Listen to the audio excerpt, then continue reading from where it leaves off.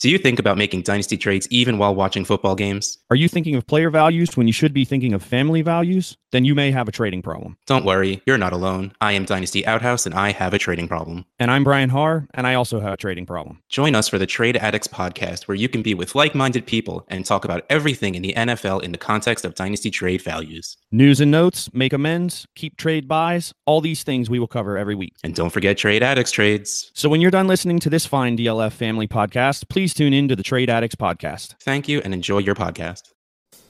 Do you have the time to listen to me grind?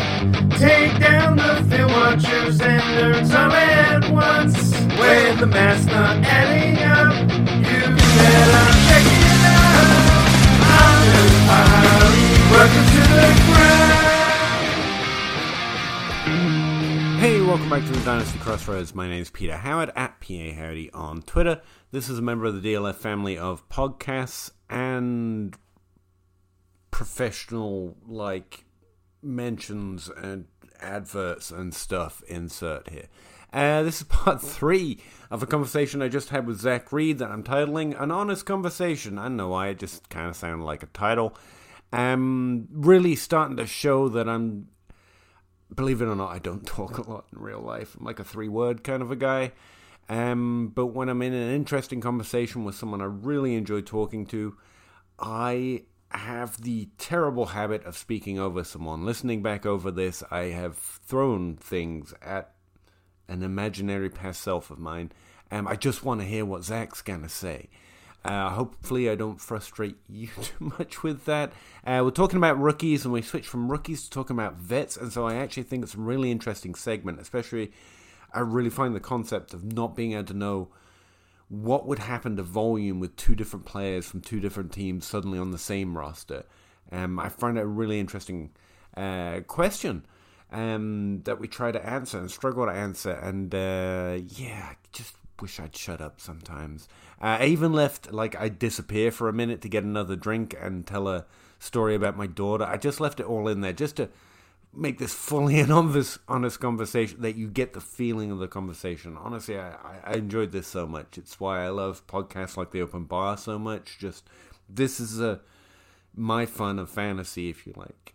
I get a lot of fun out of fantasy, but just the conversations and enjoying someone's company. Hopefully you're getting that. I really do hope you've enjoyed it so far. There's probably at least one more part left, to be honest with you. And thanks for sticking with it if you have this far.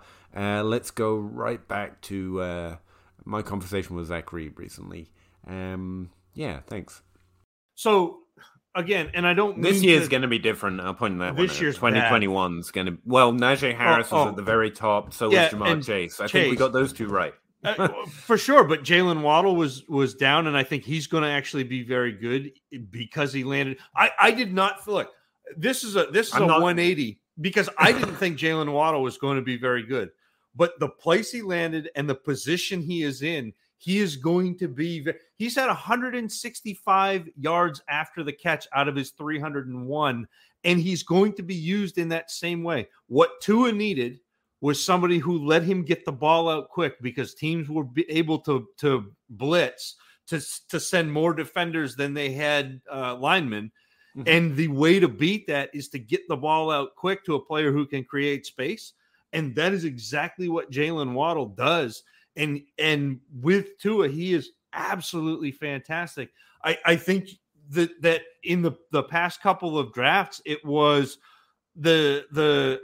obviously the guys at the top are good. It was DK, it was N'Keal Harry, whatever. But most of the time when we're consensus, those players are going to be pretty good. But it was the guys like AJ Brown who were being drafted in, 111, 110. It was Justin Jefferson who was being drafted at, 109, 110, 111, 112.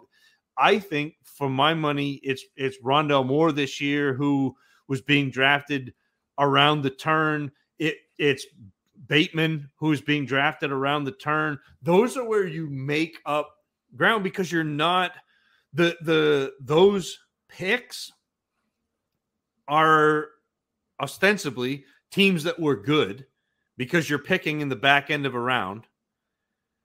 and you're adding a good player. So that's where you end up making some moves, or those picks are easily acquirable. Nobody cares about an end of a first-round pick. You can throw something else at an end of a first-round pick and get that.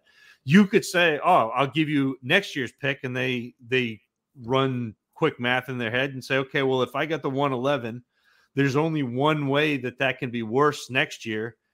You know, if you finish first, it's the 112. At worst, it's, you know, a push.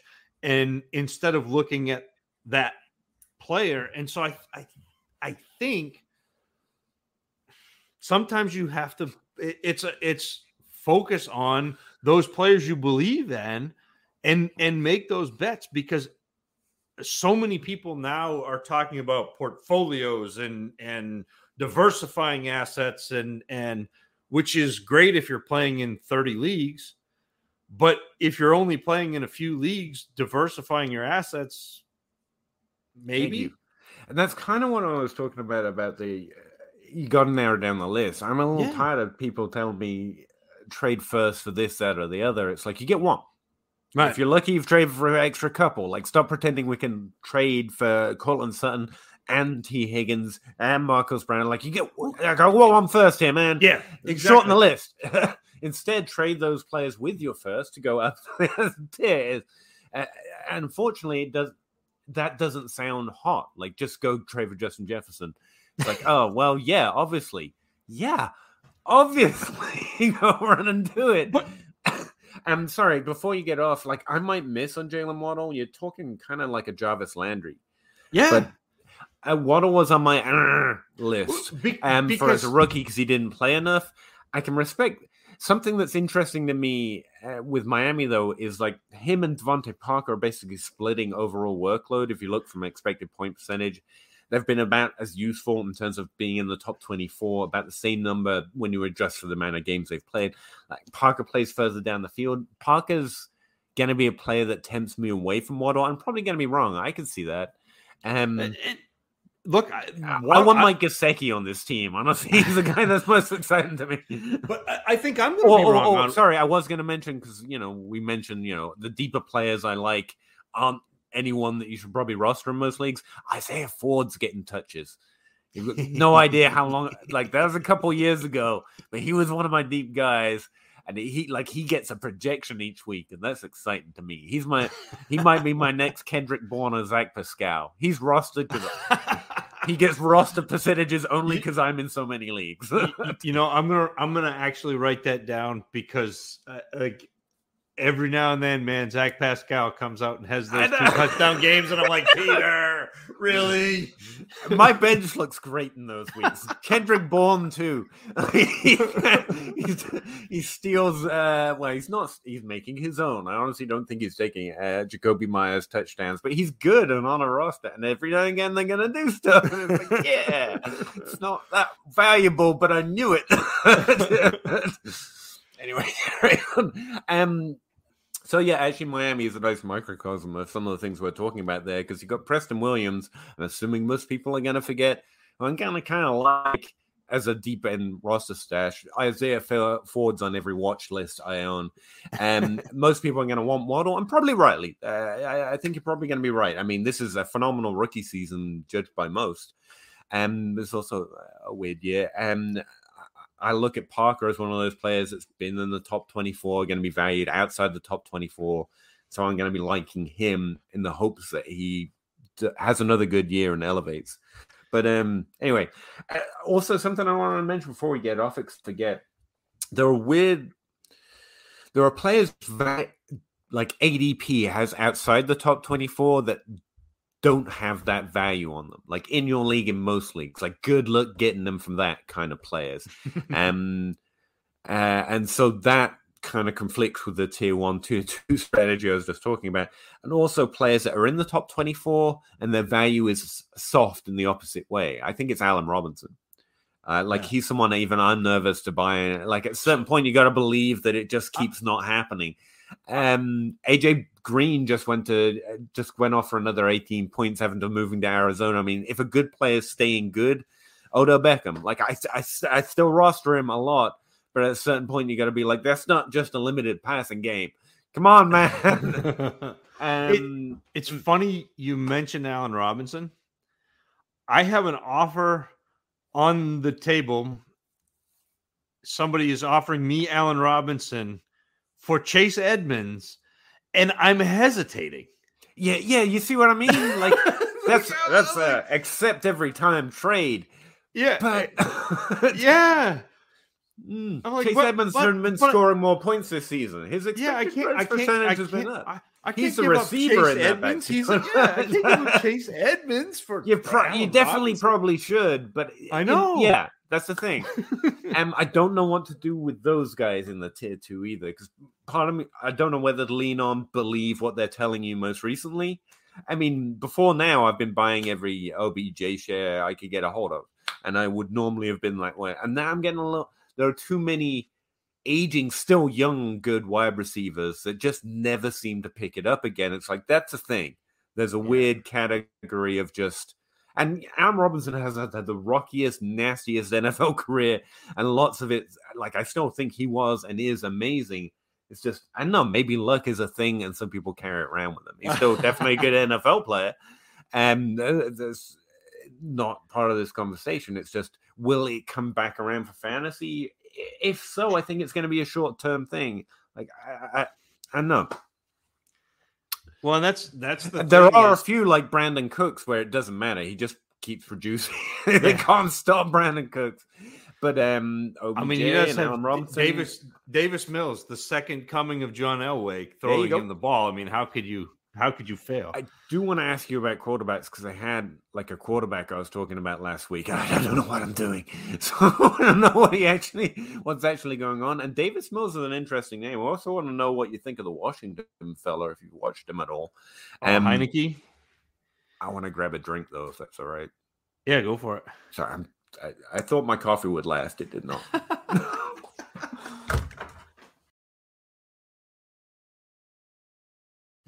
Brought two just in case. Sorry, my daughter wanted to show me a gymnastics move she just made up. It's a thing. Oh, nice. It looked like a football drill. After actually, I asked her what she called it, and she said, "Oh no, I called it Fast Feet McGee." She just kind of goes around in a square. That's awesome. Sorry. Where were we? Allen Robinson's bad now, apparently. Like, that goes against everything in my body, because team old guy wide receiver, young players believe players are good if they actually get to that level. They can get back to that level. But I think it might be on the Kenny Golladay list. Oh. That's another player. Like on that Kaleidoscope League that John Bosch made that I mentioned earlier, where you could pick your players, I thought he was falling too far, because he'd been on the fringe. He had a top 12 season once. And that's where position ranks aren't always, and I should stop equating them myself. I was like, maybe he's got tier 1 potential with that whole team basically to himself. I don't think anyone challenges him in that receiving game. Mm-hmm. And Sterling Shepard's just better. I mean, that's what I have to say. So, like, it's not like there is a tier 1, tier 2. You can still miss, but I still stand by that, because I really was reaching for higher upside. I just had him mistiered. It's really funny. Sterling Shepard, in his rookie draft class, was a first round pick. Yep. Kenny Golladay, in his rookie draft class, was a reach of a third round pick. He's going second in mine, but I know what you mean. Well, it depends on when I remember the Kenny Golladay wars. Doing him like it's what finally made Jeff called me fine, because I got it right. like I was a Kenny Golladay guy. And when I ranked Kenny Golladay, I took him in the late second in our rookie draft, and it was just like everybody was like, "You are an idiot," and I was like, "Okay, that's fine." That's funny. I'm a dummy. I fully acknowledge. I literally remember one rookie draft where he fell out the second. It was like the 301 pick, and there was like 3 of us that noticed this before anyone else, and there was just this buzz of league activity where we're all sending every trade we could think of to the 301, 302, 303. And someone else got him, and I fucking I was tilting. But it's just like the couple of people who realized, and as a touch behind him, and someone else managed to get him. But sorry, carry on with your story. That's the Kenny Golladay draft I remember. No, that was it. But it's funny that you said that, now all of a sudden Sterling Shepard is better than Golladay. Well, when you drafted him, he was, and then we got this hype because I still maintain. That's the thing. That's where perspective gets screwed up, because I like Kenny Golladay a lot more than I like Sterling Shepard. I especially like that I got him later. I like his profile better. Yeah, and that's that's the thing is there's so much that goes on psychologically in this game, where you drafted a guy, what he's done for you, what all of these things that get attached to it. Even I think people like Golladay better than they like Sterling Shepard, because Golladay was Babytron. Golladay looked more like Calvin Johnson. Golladay was the big receiver, the X receiver, the guy who you can throw the ball up to and go get. And Sterling Shepard is the guy who goes 6 yards down the field, plants his foot, gets the defender to go one way, goes the other, catches the ball, gets tackled after 3 more yards, and then he does it again, and then he does it again, and he does it again. And it's not ever going to be sexy. I mean, it's Jarvis Landry. For how many years did people say, "Oh, Jarvis Landry sucks," and he finished as a top 12 or top 14 or top 16 wide receiver? Jarvis Landry sucks. It's interesting when different opinions you hold clash, and you find out which one you value more. Because at the end of the day, it's just which one you value more. Yeah, and I like Kenny Golladay because I thought he was incredibly good producer at a lower conference, and those are the guys I love. Lower draft like that won out for me, because normally I'm on team small guy. Or team Andy big guy. You're just like whatever the biggest underdog. That's where you find Peter. It is. Hey, why do I keep losing? I don't know, Pete. It's a mystery. What was I going to say? It's actually an interesting.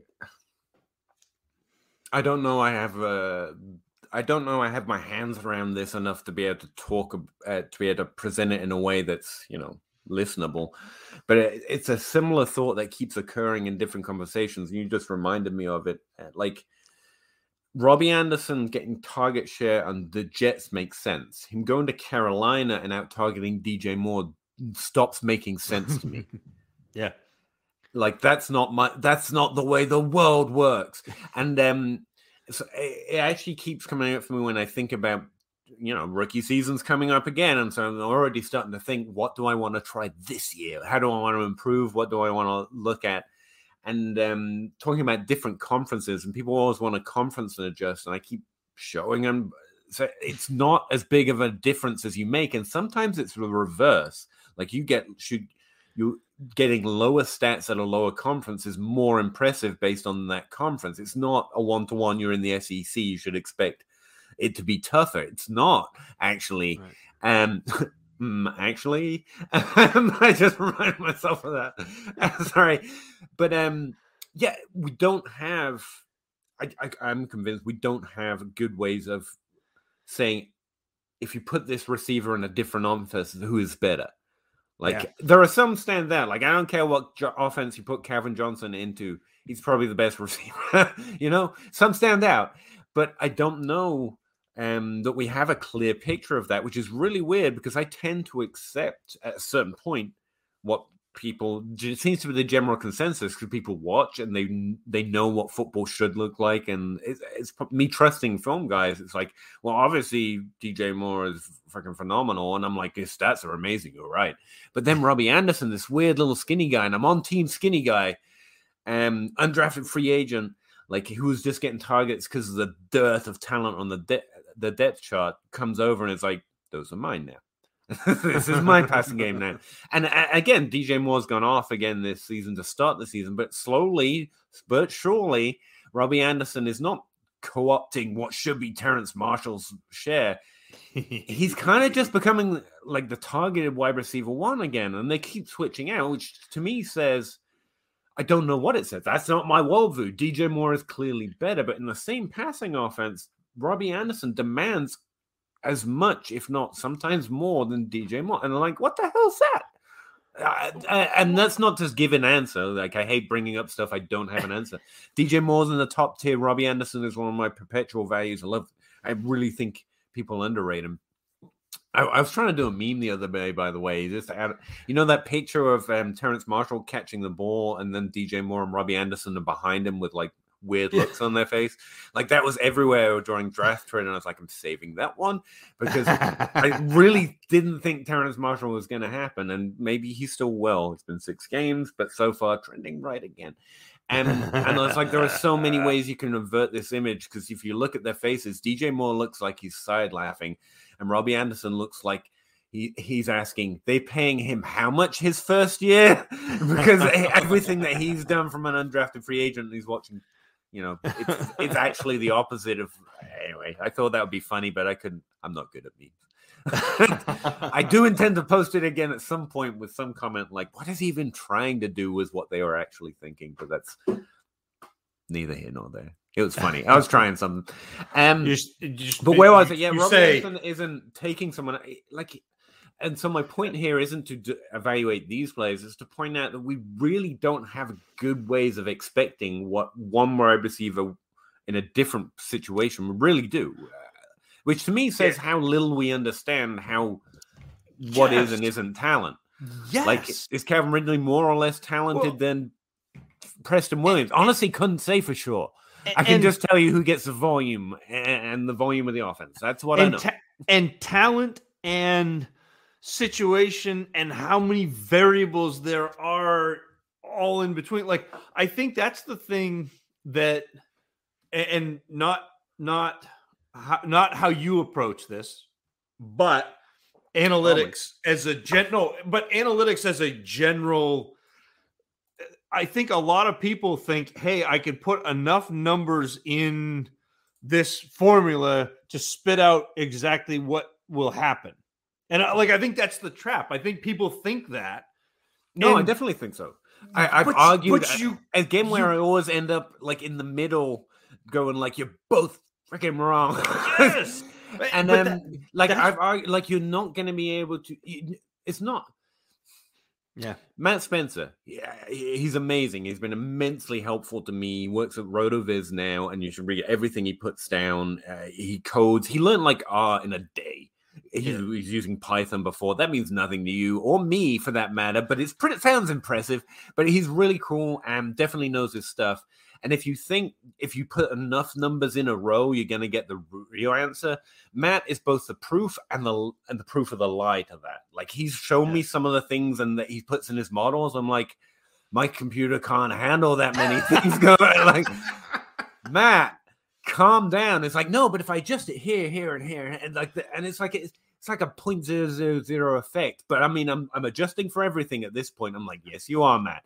And you still are wrong on Terrence Marshall, because at a certain point, it's not that a computer couldn't do it. That's the other lie. It's like, yeah, analytics have value. Eventually, machines are getting smarter. We're getting better at learning, and I'm sure we can get better at understanding how things work and will match together. But we don't have a big enough sample size with the NFL. But we will get increasingly better at it. But right now, if you can weed out the narratives that are false, like team big, team BMI, and actually just ignore them, and then just have an understanding of the situation, that's better than most, at least. Maybe Matt can do better, but so far not. Most can do, because your brain is capable of understanding a situation more than we can currently train a computer to. There's just but also Matt Nagy. It's not that coaches matter.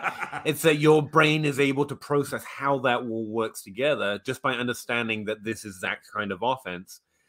Right.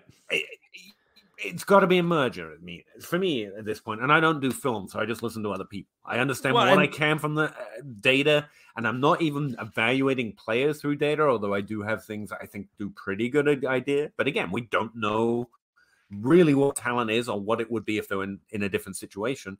But so we end up just tracking volume. That's it. That's the secret. There's no other secret. You learned it the first time you listened to a podcast. Like, you've got Adam Harnstead out here, and he sounds like a genius all the time, literally just by pointing out, it's volume. Like, I'm sorry, we've got Mike Davis's and Calvin Ridley getting the volume but not the points right now. But most of it is just volume. That's as far as what we can know is going to happen, or what we can describe as good. Getting volume is good. That means you're probably good. It's an equal sign. Volume equals good player. Occasionally, Adam Harstead does it in iambic pentameter, and so that makes him sound that just makes smarter. Him sexy. Yeah, and he trained as a thespian, not a statistician. I tried to call him a nerd once. He was like, I don't know, you can call me that. I was like, well, what can I call you? He was like, I trained as a thespian in college for a little while. Like, that's the closest he could come up with. I was like, all right, geez, even I'm a bigger nerd than you, really, technically. Even though he's definitely not. Sorry, walked you off the point here. But, sorry. Yeah, I really think it's interesting. Where did we start here? Oh, yeah. Being willing to take big swings, knowing it's going to produce big misses. It's funny. Your turn of phrase, big swings, take big swings, knowing occasionally they produce big misses. The episode that I did, and this is a John Bosch sponsored podcast by now, but the episode of Dynasty Dummies that I did with John Bosch, he said, I either want to be first or last. So taking those big swings in Dynasty, it is okay. Right. You're either going to hit and be very successful, or you're going to be missed. You're going to miss, and the prize for missing is having a better chance of hitting in your rookie draft, having a higher pick, or having a more valuable pick that you can then trade for another big swing, like whatever it is. But getting caught in the middle, not taking chances on players, not taking those big swings for fear of those big misses, puts you right in the middle, which means you're never going to win your league, and you're never going to get great draft picks. And so it's just kind of a self-fulfilling prophecy. I've got, Russ, just to mention someone else we've already mentioned, Rush Fisher, Dynasty Outhouse, who I'm doing that Wednesday show with. Well, he won't be there tomorrow, actually. Shit, I have to find someone to do that with me. He does Trade Addict Leagues, because that's his podcast and brand, I guess. It is possible to be last and it not be a good thing. Like, I ran this team into the ground, wanting to get better at trading, accepted into Trade Addicts League. I was just like, trades! And I got nothing on this roster. It's bad. I've got some players I like. You know those teams where you like lots of players, but it's because they're all undervalued? But if they're all undervalued and you like them, then it's not good. Trade them. Yeah.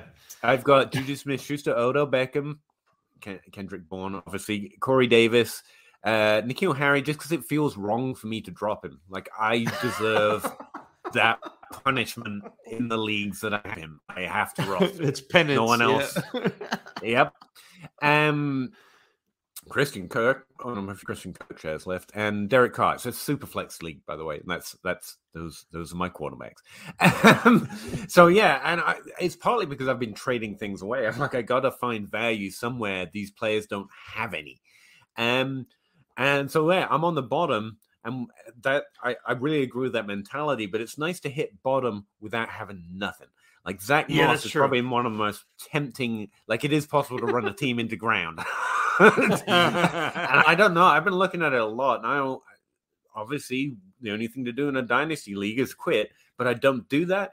So it's going to be, because you were talking about, because you get a better chance of getting a better rookie. But here's the thing. If you do hit bottom like I have in this league, partly intentionally, I do have Tyler Lockett, but undervalued, so I have to trade him for a lot less than I think he's worth.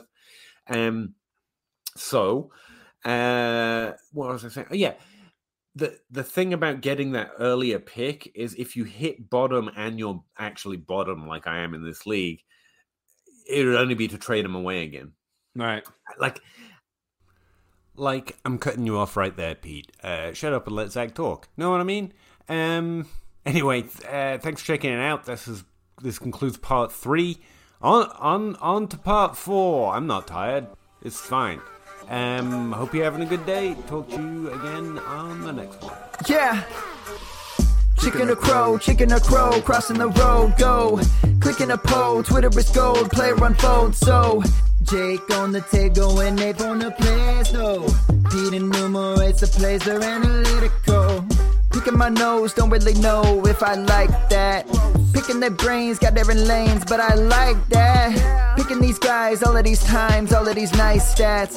Picking apart, the film is an art, always a fight back and forth. There is no order, they disorder more and more because the players ain't no older. They some hoarders or some mortars, dropping bombs without no borders. You got that I like mortar, Pete grinding numbers like molars. I don't know anymore, I am at a crossroads. Chicken or crow, crossing the road, go.